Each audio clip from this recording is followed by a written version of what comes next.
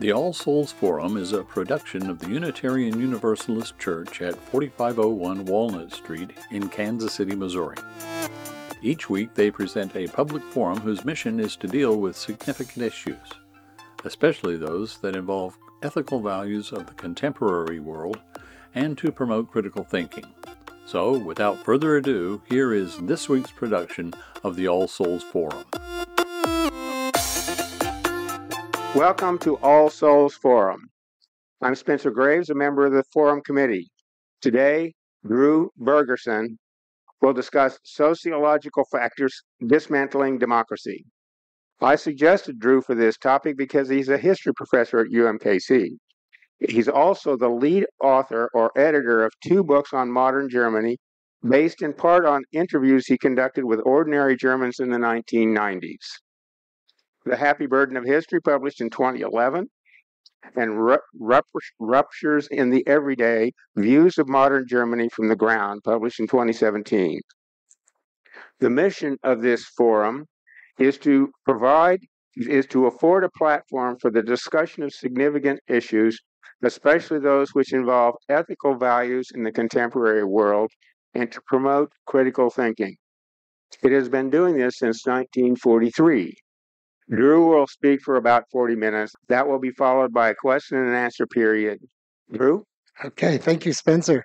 Thank you all for coming this morning. I really appreciate the chance to talk to you on this important topic. You'll notice I made a small change to my title, Sociological Factors Dismantling Democracy and Civility, because I believe that those two things are very closely related. Today, here's what I'm going to do for you. First of all, my goal is to introduce you to a number of sociological concepts, theories, that are based on Nazi Germany. Some of them were made by other scholars and some by myself, so that you can analytically understand the events that we're talking about. It's going to go fast and furious, and I can answer questions about them afterwards. So I'm going to focus on large-scale social relationships, on the small scale, on interactions between ordinary people in everyday life. And I'm going to end my talk today by talking about what can we do to empower ourselves to take responsibility. So let's start with macro-social interactions. Let's begin with politics, because we need to lay a groundwork here. In the 20th century, over the course of the 20th century and the 21st century, we talk often about our politics being polarized. That's not the way I understand it. When I look at the 20th century, I see a series of wars, civil wars, hot wars, total wars, and cold wars between these 3 fundamentally different systems for how to be a modern society. They are antithetical to each other. They detest each other. This is the source of the conflict when it comes to fascism. Fascism rejects these other 2 systems, and that's true of each of the others. Communism rejects the other 2, and so on. The place where we get hung up is that most of our politics takes place within what I'm calling capitalist or social democracies. So whether you're a conservative or you're a progressive, whether you're a liberal or you're a libertarian, we all fall under those categories because we agree on certain basic fundamental principles: individual rights, a market-based economy, the rule of law, and free and fair elections. So when a conservative wins an election or a liberal wins an election, they step down and they allow the other person to have power because we've agreed on that set of rules. These 2 other systems don't, and each one is antithetical to the other 2. So we're talking about a very different kind of degree of politics here. We're talking about a rejection of that whole system of free and fair elections, for instance. I'm going to focus today on fascism, and I'm including National Socialism in that category. Not all historians do that. The term comes from the Italy case, Partito Nazionale Fascista, but the Germans adopted very similar politics. There were lots of fascist parties in the 1920s. The National Socialist German Workers' Party is the one that I'm going to talk about today. These parties are anti-peace. They emerged in the world as a rejection of the efforts to create peace and end war in 1917. And they continued to refuse to accept peace into the 1920s and 1930s. They were fundamentally anti-democratic, as I showed you already on the chart. In the case of the Nazis, they wanted to dismantle democracy. They hated it. They think it was wrong for the world. They were also anti-capitalist and anti-communist, and that makes no sense for all of you who were raised and lived through the Cold War. How can you be a whole bunch of others? Here on you can see in the picture that I found on a map of Russia, and you can see that Russians only were part of their area. They had lots of other ethnic groups that they ruled over. This ethnic group is sovereign over the political realm. They controlled it, and it was the dominant culture. Russian was the dominant culture. But empires presume heterogeneity. It assumes not everyone has to share the same culture or be the same kind of person, as long as you follow the czar. An imperialist believes that their ethnic group has the right to rule and govern and control their ethnic groups. A nation state is a different kind of phenomenon. Nation state is when one ethnic group rules over its own ethnic group only. The idea is that ethnic group is sovereign. So here we have France. French people are sovereign over France. They are the dominant culture. But the assumption is homogeneity, that everyone is going to speak French and everyone's going to eat French food the way French people like it, and they're all going to dance French ways, etc. For a nationalist, the goal of a nationalist is not only to unite all the people that belong to your ethnic group in one country and to promote their national interests, but to convince people that their most important identity is nationalist. That when you ask someone, what are you? They don't say, I'm a peasant. They say, I'm French. The Third Reich, das Dritte Reich, was a mix of these two things. The word Reich means realm. That refers both to a nation and an empire. So here you can see the Holy Roman Empire of the German nation, which was the thing that Charlemagne created in the late Middle Ages and lasted 1,000 years. It was a mixture of all sorts of different people. By its end, it was mostly, but not universally, German. That was the First Reich in the mind of the Nazis. The Second German Empire was the one created by Bismarck in 1871. This Third Reich is going to be imperialist. It's going to be colonizing. But the difference from other empires is it's going to be homogenizing. It's going to make everyone the same in all those territories. So it's really about expanding the German nation in an imperialist way, if that makes sense. The target group, the main group that was Hitler's obsession, were Jews. Anti-Semitism was the ideology, and it was in its simplest definition, hostility or prejudice against Jewish people as such, not as individuals, or because they were Jews. The Nazis wanted to create what they called a Volksgemeinschaft, which I would translate as a fascist and racist community of Aryans. They did this by excluding Jews. Here you see a arrival of Jews on a death camp. And they also did it, though, by including all the Aryans across social boundaries, whether they were workers or they were peasants or they were men or women.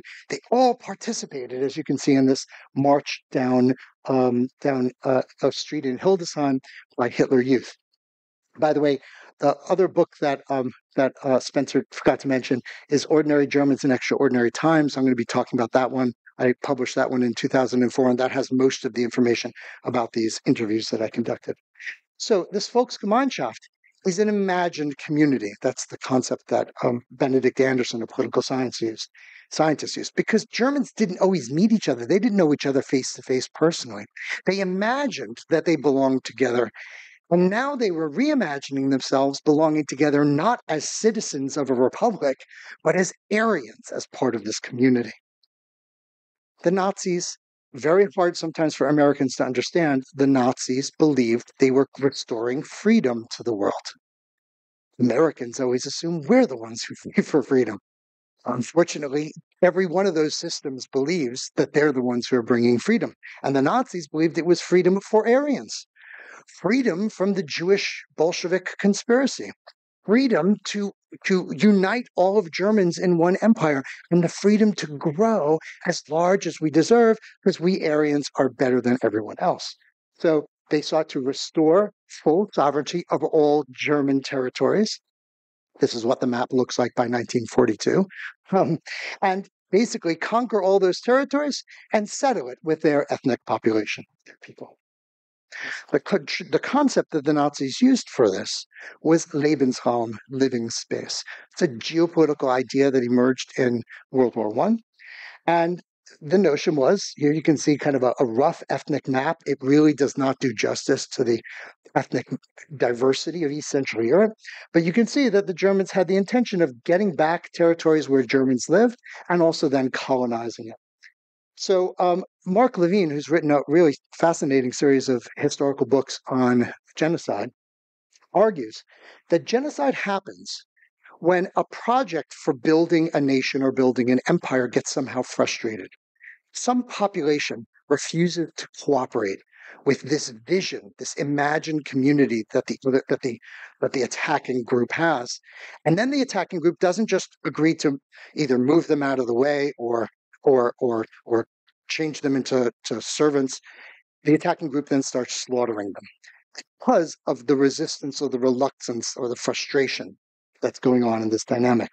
So we see that in the change in the term Vernichtungskrieg, which had a more military basis in the 19th century. By the time the Nazis are using it, it means a war of extermination, a war of eliminating those other populations who are going to stand in the way.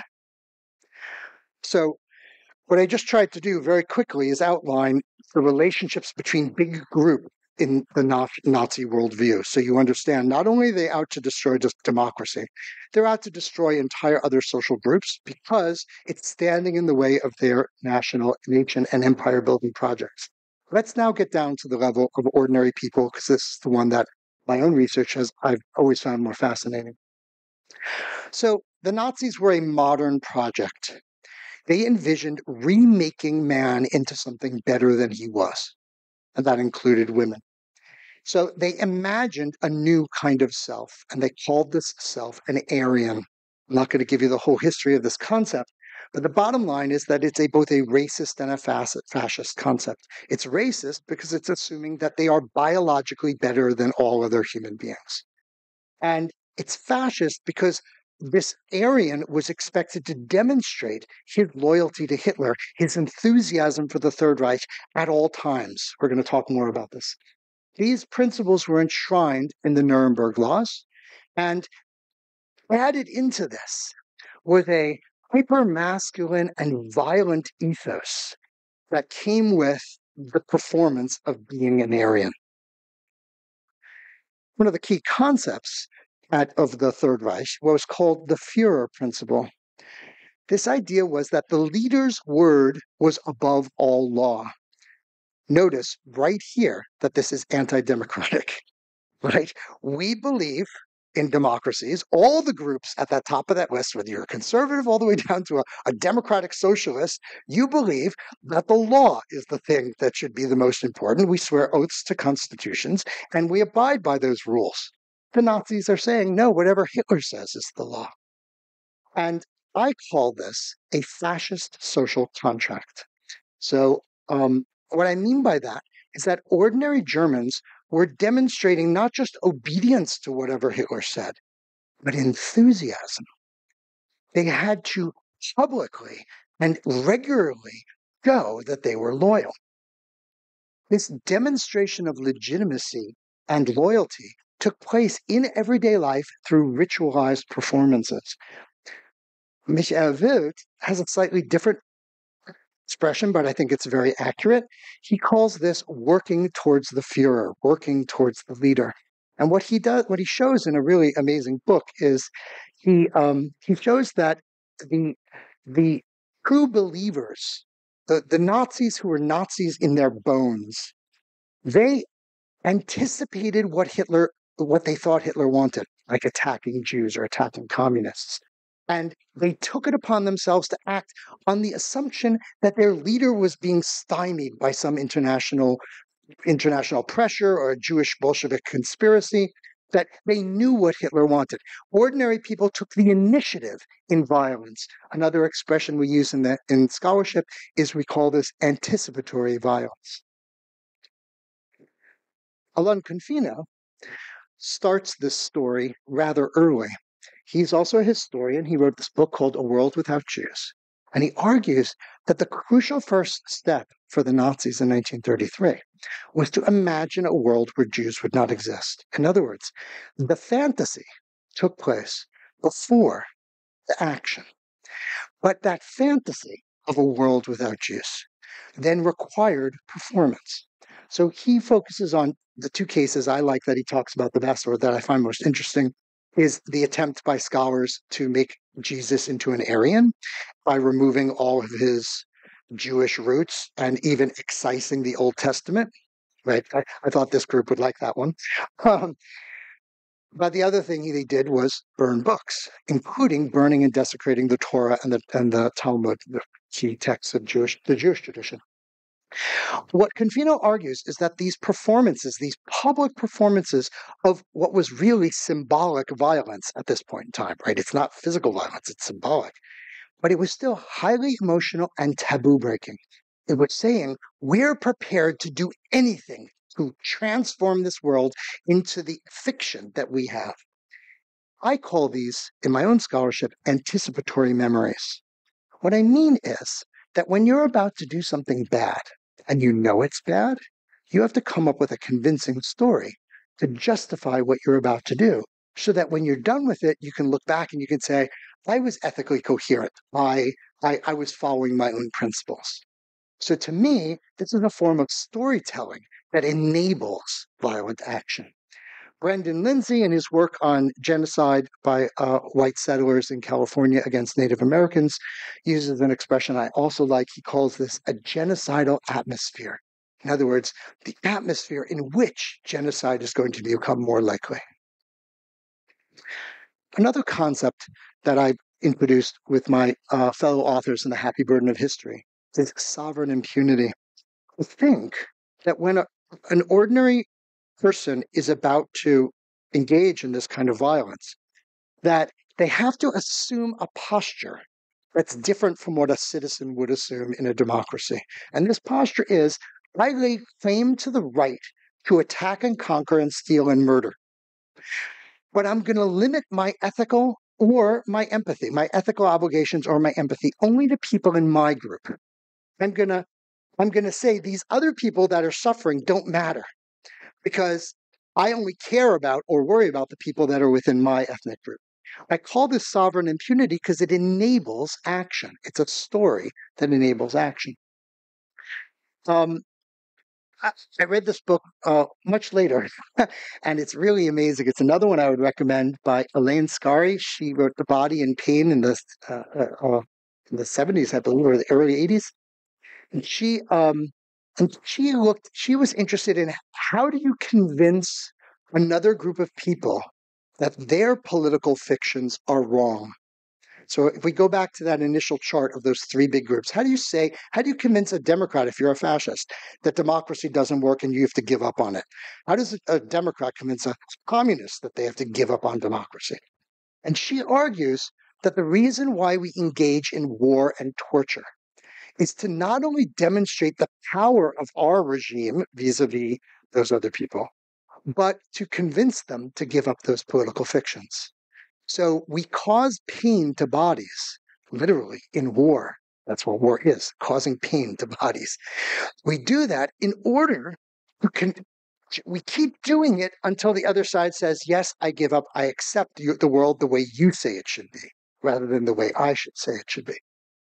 Here you can see, in terms of torture, Jews scrubbing the pavement in Vienna. You can see ordinary Germans and Nazi officers enforcing this torture. You can see Poles being killed when the Nazis invaded in Poland, and you can see Germans changing the street signs in Poland, because that's what this was about. War was about changing how people accepted their political community to look like. What was the nation and empire going to be? Well, now it's going to be a Nazi-occupied Europe, and you have to accept it. We're going to transform it, or else we're going to cause pain to your bodies. Michel Foucault, a French philosopher, calls this biopolitics.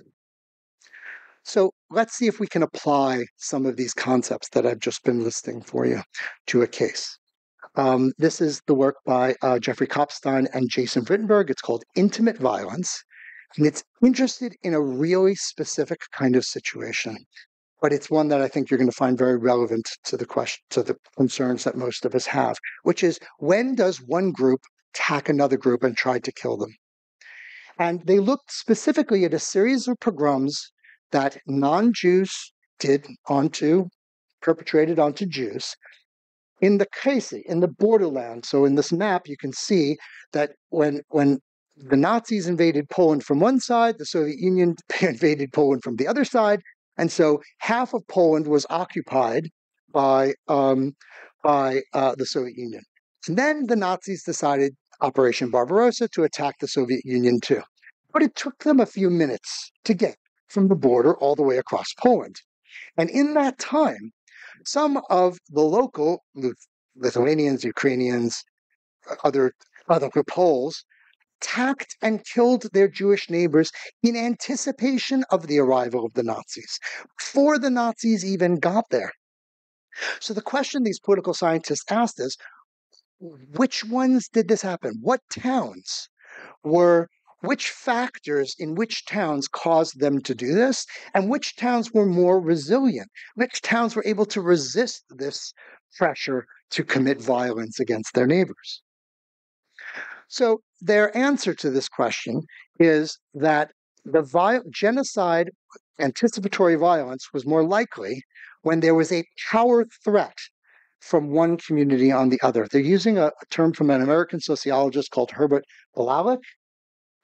And here's how it goes. You would think that the pogrom would take place when there was a really large non-Jewish population and a really small Jewish population, because then the minority is really vulnerable, right? That makes sense. They said, no, that's not what happened. The power threat was higher when both of the ethnic groups were relatively equal in size and both of them were vocal. In other words, if you had a group, 30% of your population was Polish and 30% was Jewish and 30% was Ukrainian, that's when the pogrom took place, when those ethnic groups felt most threatened by the presence of this minority, when the minority was the most vocal. So it's a little counterintuitive, but it makes sense if you think about it, because they felt the threat. The Poles felt, oh, these Ukrainians, they're going to try to make this town into part of Ukraine. They felt more threatened because there were more Ukrainians there, and they were not in a clear majority. So my own research, we introduced another concept called duplicity. Now, duplicity doesn't mean like trickiness. I mean, it has trickiness in it, but that's not what we mean. What we mean is, under what conditions would a person convince themselves of someone else's lies? Why do people make themselves into the dupe of other people? We all know that fascists are liars. This is common. People say this all the time these days. They're lying, they're lying, they're lying. The Nazis were masters of propaganda. The Nazis were bold-faced liars. And most importantly, I didn't even put it up on the list, the whole Nazi ideology was predicated on conspiracy theories. So a lot of the time, people say, we're the truth tellers, and they're the liars. That's the problem with the world. We're the truth tellers, and they're the liars.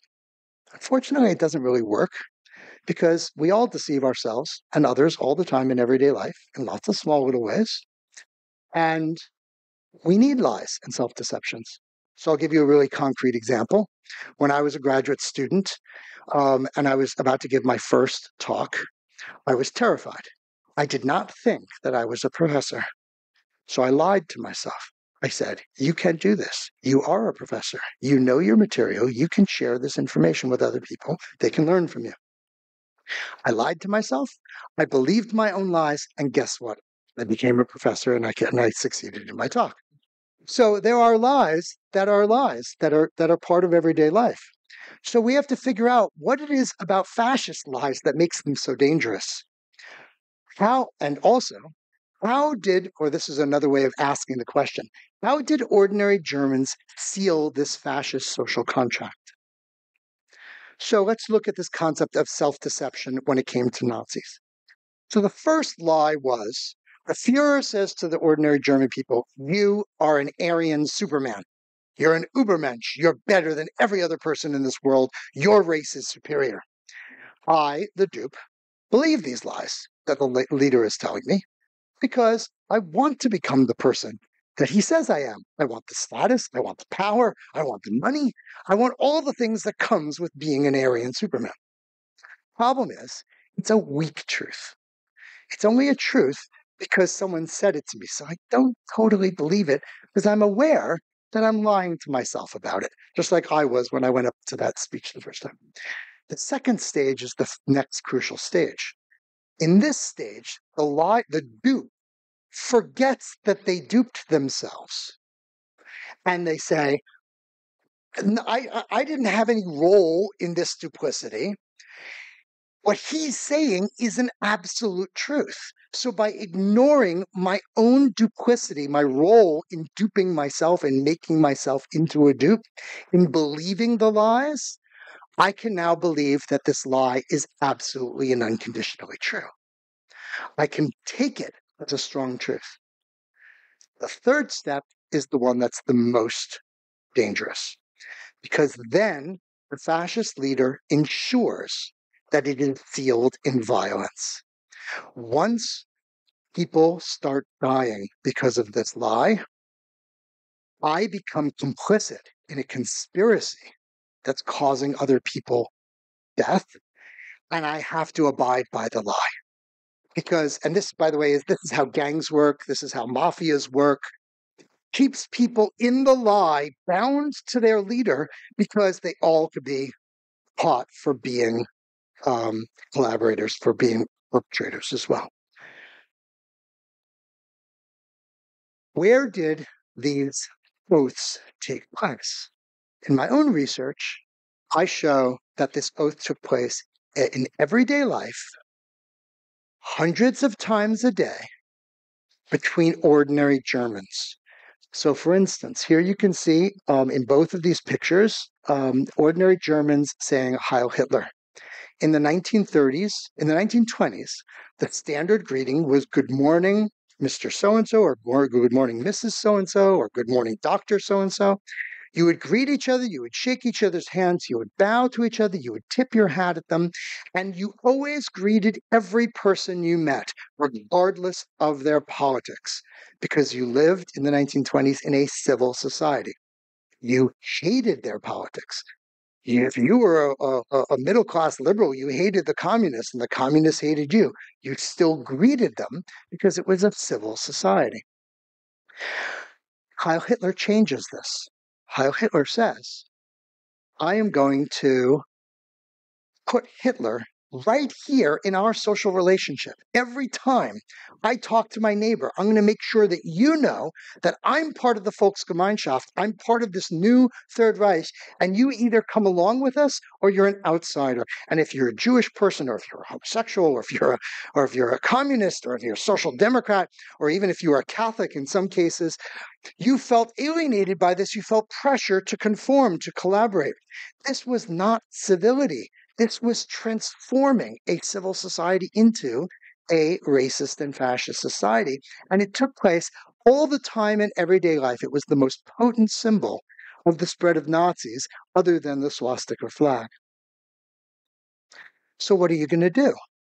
Do you go along with all these small symbolic actions that are clearly moving you towards this racist and fascist system?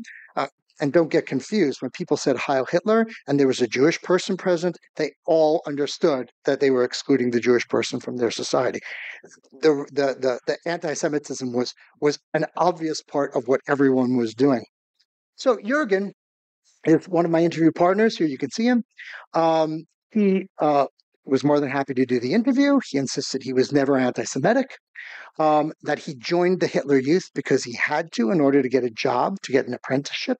And he said, you know, those Hitler Youth, they really weren't that political. We did a lot of hiking. We did a lot of marching. It was fun because Catholics and Protestants were finally united together in one group. And it didn't matter if you were a banker's son or a worker. you all were together, and you felt like this belonging together for the first time in German history, which a lot of people shared that opinion.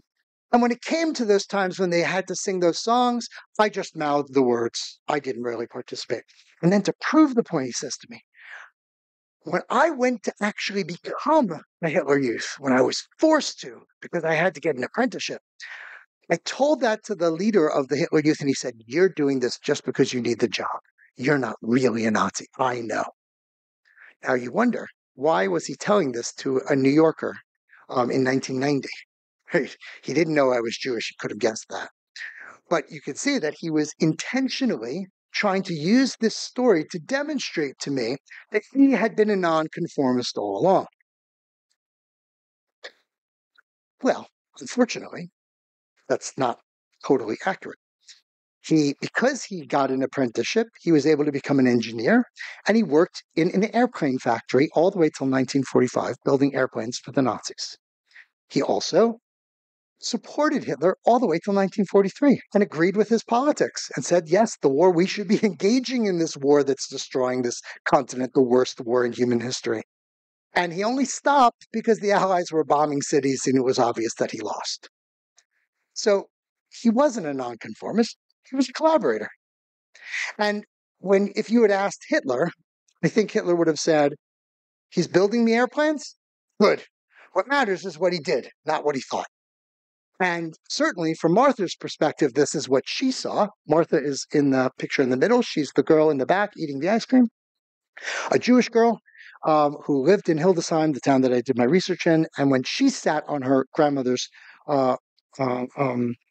balcony and watched the Hitler Youth go by singing "When Jewish Blood Squirts from My Knife," she thought they were going to come upstairs and kill her right then and there. She did not see nonconformity. She saw collaboration. Okay, so this is my last slide of sociological concepts. I think what you need to do is you need to understand the way that fascists place people in what are called irrational choices. A rational choice is a choice to maximize your utility. We make rational choices all the time. I went to one shop that gave me either better or less expensive eyeglasses, and I made that choice to choose which eyeglasses I want so that to maximize my utility. We make those kind of choices all the time. It's the basis of a modern society. An irrational choice is a choice that I make to maximize my utility that ends me up in a worse situation than I was before. It's irrational because every time I seem to be making the right choice, I end up in the worst situation. The concept comes from Zygmunt Bauman, a Polish sociologist, and here's the example I want to give you from my research. The gentleman down on the right, Gerhard, half Jewish, half Protestant young man, very aware of his Jewishness, very aware of his Germanness, was leading a group of Jewish kids on a hike in the woods, the Hildesheim forest just outside of town, and he was the head of the Hillel group, which is the Jewish youth organization, 1935. And they started getting into a debate about what the kids should do in school. Because when a teacher walked into a classroom in Germany in the 1920s, all the kids got up and said, "Good morning, Herr Dr. Professor Bergerson," or they formally greeted their instructor. And after 1933, the kids started getting up and saying "Good morning" and saying "Heil Hitler." Well, what's a person who believed in democracy, who believed in civility, or a person who's Jewish? What are they going to do in that situation, that kid? Do they stand up and say Heil Hitler and pledge their oath to a system that they don't believe in, or a guy who's trying to kill them? Or do they say good morning and stand out? Or do they just do nothing and get in trouble from the teacher? Do you see these as irrational choices? These are a set of choices that the fascists are imposing on ordinary people, where every choice leads to an irrational outcome. Bauman calls this soliciting the aid of the victims in their own victimization. And I think it's a powerful message of how fascism really operates. During the question and answer section, I can continue this story. It gets even more interesting, but I don't have time, so I want to make sure that we go on. So I'm not sure how we're doing on time, but I wanted to just finish. I wanted to finish with some recommendations for how we might empower responsibility. Just 5 more minutes. That's okay. Okay. First of all, the most important thing you can do in democracy is vote. Tim Snyder, a historian, says you never know when this election is going to be your last free election. I like the concept that was introduced by Dominic LaCapra and then reused by Bashir Bashir and Amos Goldberg in this book called The Holocaust and the Nabka. They refer to empathic and unsettlement, decolonizing our sense of self, challenging these fantasies of national homogeneity and imperial domination. But you could also think of what there's that message of empathic unsettlement as realizing the dream of the United States, of a true multi-ethnic democracy, of true civility in society, and of a politics of equality and equity. In terms, we need to be focusing on building these resilient communities, which means building social capital with people who are different from you through solidarity, strengthening their groups so that they can strengthen yours. We need to build a broad anti-fascist coalition. Remember that World War II was won not just by Democrats, but by everyone from conservatives like Winston Churchill all the way over to communists like Joseph Stalin. All of them were anti-fascists. All of your parents, grandparents, and great-grandparents who fought in World War II were anti-fascists, and the only way to defeat them is united. If you accept my premise that there have always been fascists around, and that they were just quiet for a while and then they get stronger, that those three systems have always been part of modern societies, then it really doesn't help us to worry too much about converting fascists. We need to be speaking to the collaborators, the people who are helping the fascists rather than the fascists themselves. My argument is we never succeed in changing the mind of true believers. I interviewed people in the 1990s and they said they were fascists before, they're still fascists today. But we can win over the collaborators and convince people not to be bystanders. So work on showing them that civility and democracy matters. We do that by focusing on policy. If democracy has to show that it's better than fascism, and the way we do that is by actually addressing the social issues that people need. In other words, we need to create real social justice, and then people will come over they will support democracy. Remember, there are no bystanders. Refuse to accept your own ordinariness. Everything we do is political. Get involved. Remember, with social justice and democracy, what matters is what you do, not what you think, how you feel. But take care when you act. We become what we do. The principle here comes from Hannah Arendt. She said, be careful, I'm quoting loosely, be careful when you commit murder, because you'll be living with a murderer for the rest of your life.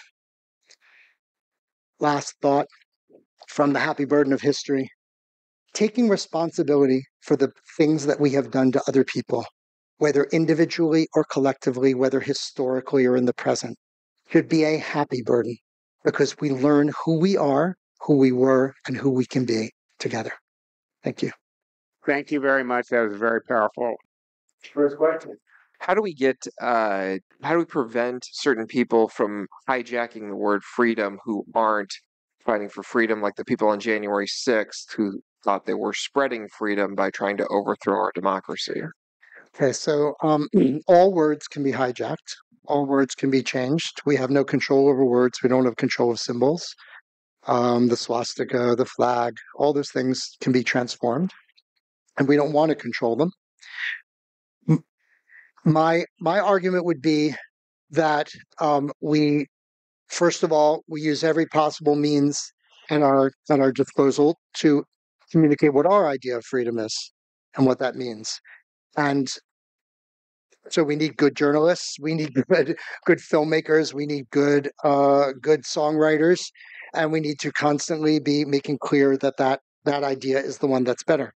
But we need to then prove that democracy and our concept of freedom is better.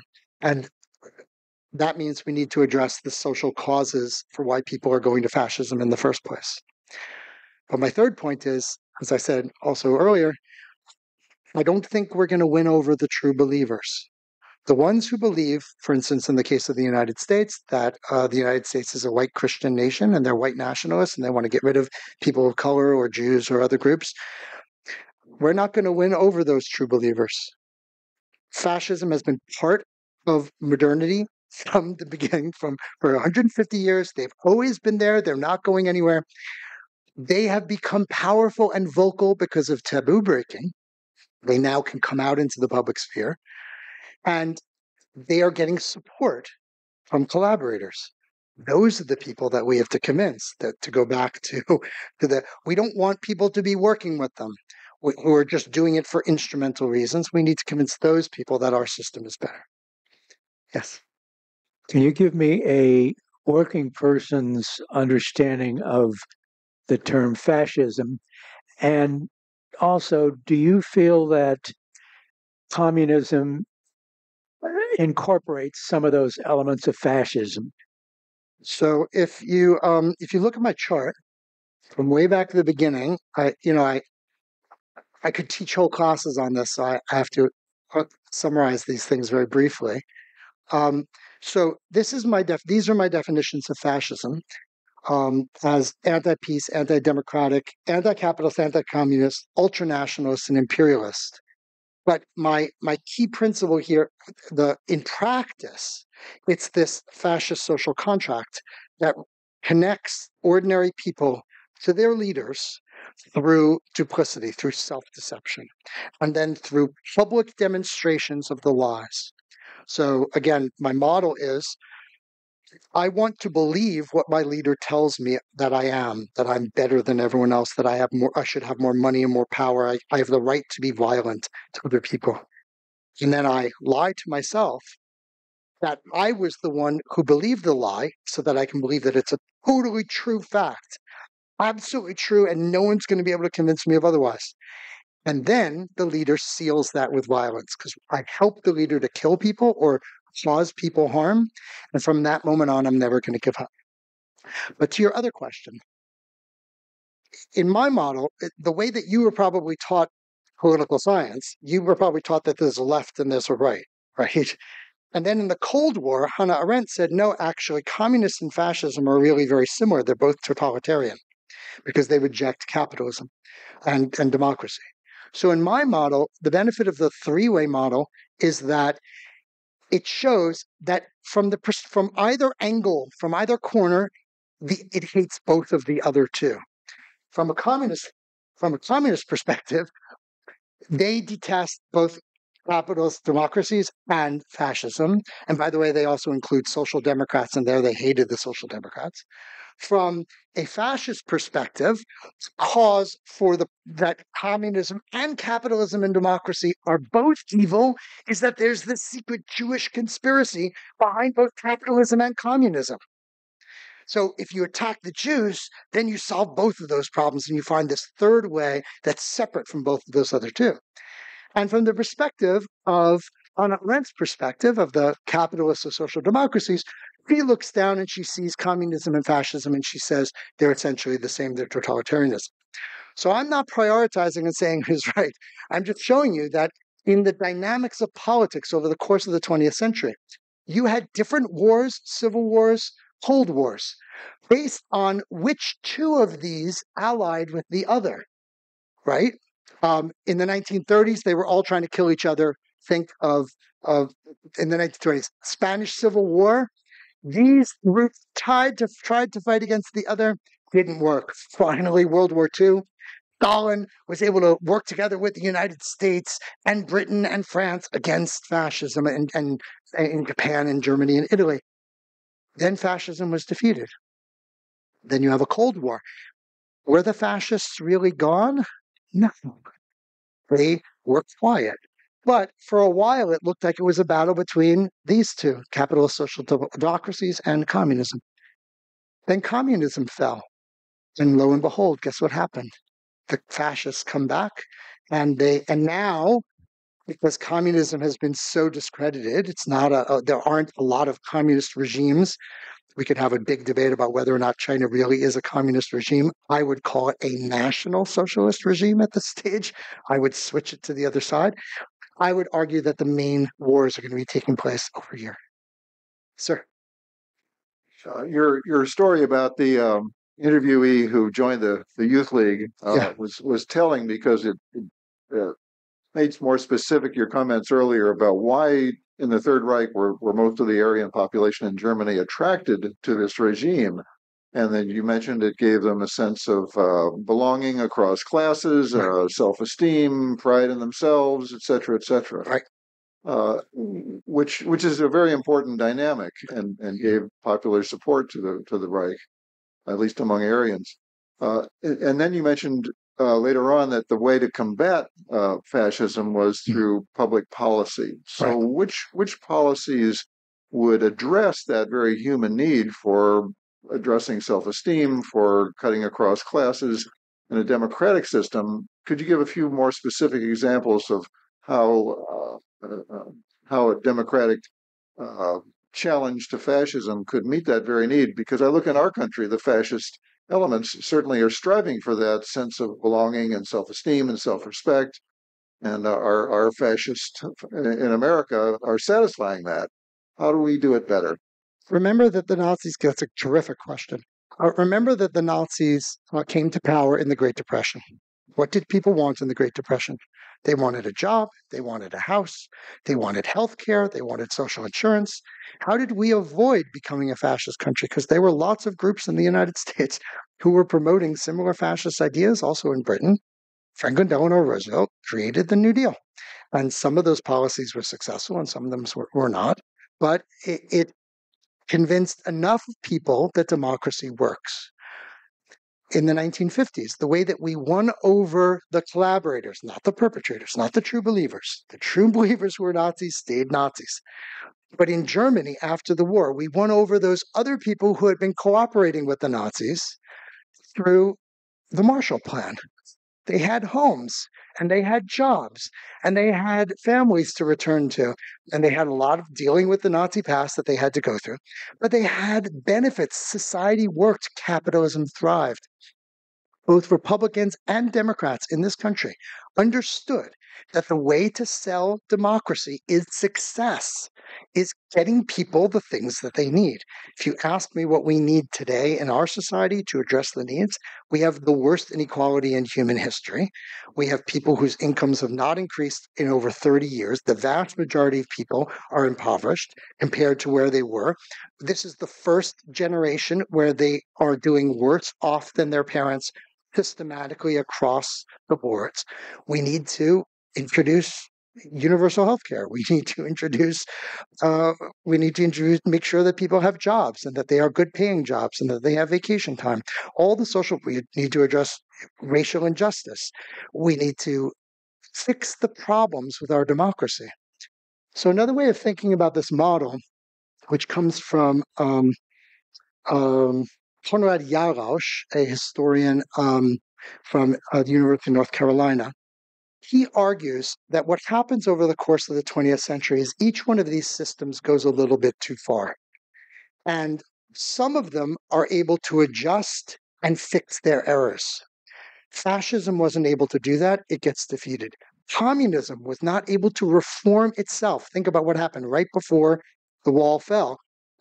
Gorbachev tried to fix the problems in communism, and it led to its collapse. Capitalist and social democracies had a major crisis in the 1960s, and it retooled. We reformed our societies in a fundamental way in the 1960s. That shows that this system, the one that we are currently living under, is more dynamic and more able to fix its problems. But for the last 30 years, in my opinion, neoliberalism within capitalist and social democracies has gone so far as to create so much inequality and so much unhappiness that people are turning to the only alternative system that's being offered. Communism was discredited, so now they're turning to fascism. We need to give them a better alternative. We need to make sure that market-based, individual rights societies with the rule of law and free and fair elections works for all people. Sir. So I've heard about a fourth way by a man named Alexander Dugin, Yes. who's a Russian philosopher, advisor to Vladimir Putin, and what he says is that Soviet Union was anti-fascist, and then communism didn't work for them, democracy didn't work for them because they really got screwed over by the West in the 90s, and now they have a new philosophy. And so what I've been following is the democracy promotion movement around the world. So apparently National Endowment for Democracy started in the 80s, and they've spawned an industry now, and they go around, put on conferences. So I was watching one last week in Taiwan, and they were bashing every country that didn't follow America's lead. Mm-hmm. And I'm wondering where the world is going, because it seems like a lot of our tax dollars and foundational support is going into promoting democracy. But the democracy we're promoting tends not to actually be democratic, but just anti-people that are not in line with our values. So I hear two questions there. The first question is whether Putinism is a fourth alternative. And as far as I'm concerned, Putinism fits exactly within fascism. It's no different. He's anti-democratic. He does not have free and fair elections. He doesn't allow for an independent journalist to challenge his authority. He puts people in jail. He conscripts people against their will. He runs it's an oligarchy. There are some people he is responsible to, his elite, but it's not the democratic system, and he's fundamentally anti-democratic. Remember that people made money under fascism too, right?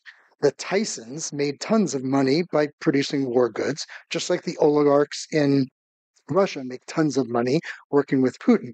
So there still is money to be made and profits to be made under fascism, but it's a fundamentally anti-democratic movement, and it's based on ultranationalism and imperialism, as we see in Ukraine today, unfortunately.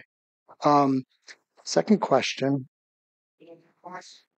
The democracy promotion. So what happens at different times, and this could be a whole study, it's a fascinating study for the 20th century, you could see that, remember that the fascists and the communists tend to act each in much more tight ways, right?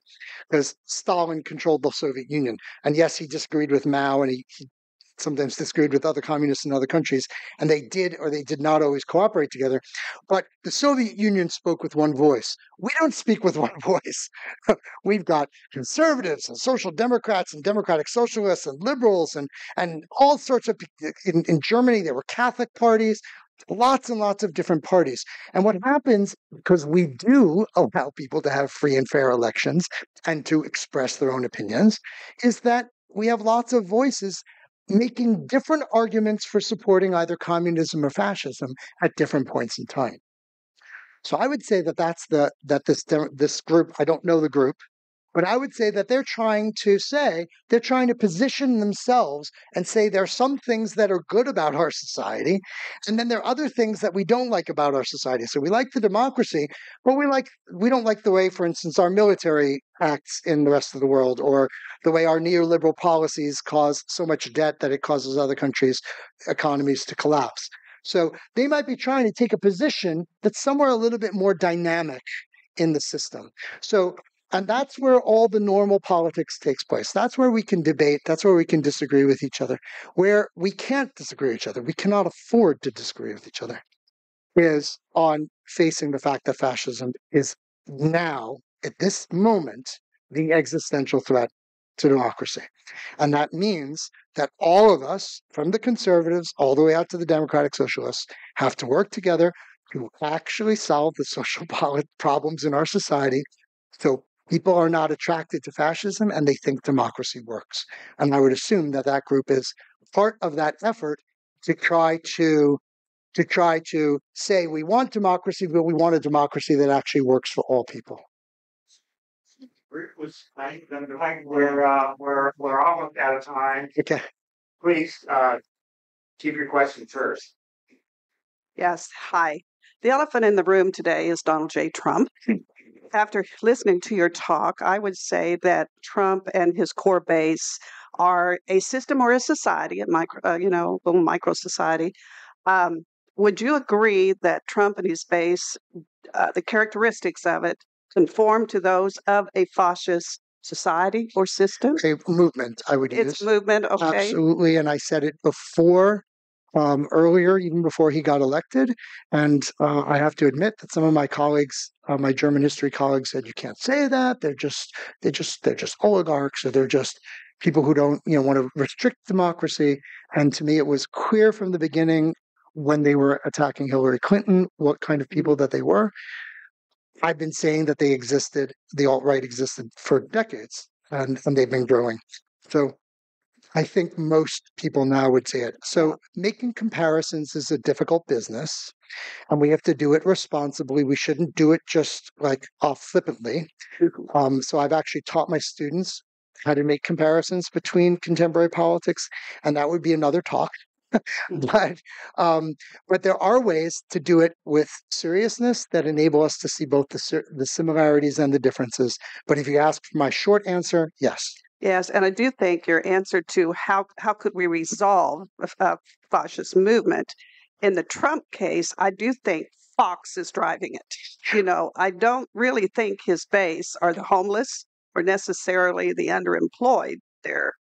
So what do you have to say about that? How could we counter the Trump I do movement? not believe that. I do not like Fox News as a source of propaganda, but I'm interested in why the dupes lie to themselves and believe it much more than the fact that the liars are lying. So, yes, I think we are basically out of time. I want to thank our speaker, Drew Bergerson. Drew is a history professor at UMKC and the lead author of editor of 2 books and author And a third. of a third that I to my embarrassment, overlooked. And I want to thank our audience for their history and their questions. Next week, Carl Archipel will tell us why should the governor be running our police department here in Kansas City. I'm Spencer Graves. This concludes our program. Thank you for tuning in to the All Souls Forum. Keep your radio dialed to 90.1 FM, KKFI, Kansas City Community Radio, for your Jazz Afternoon with KC, coming up immediately, followed by The Boogie Bridge with Jason Vivoni, and then the Heartland Labor Forum at 6 p.m. In the meantime, have a great day.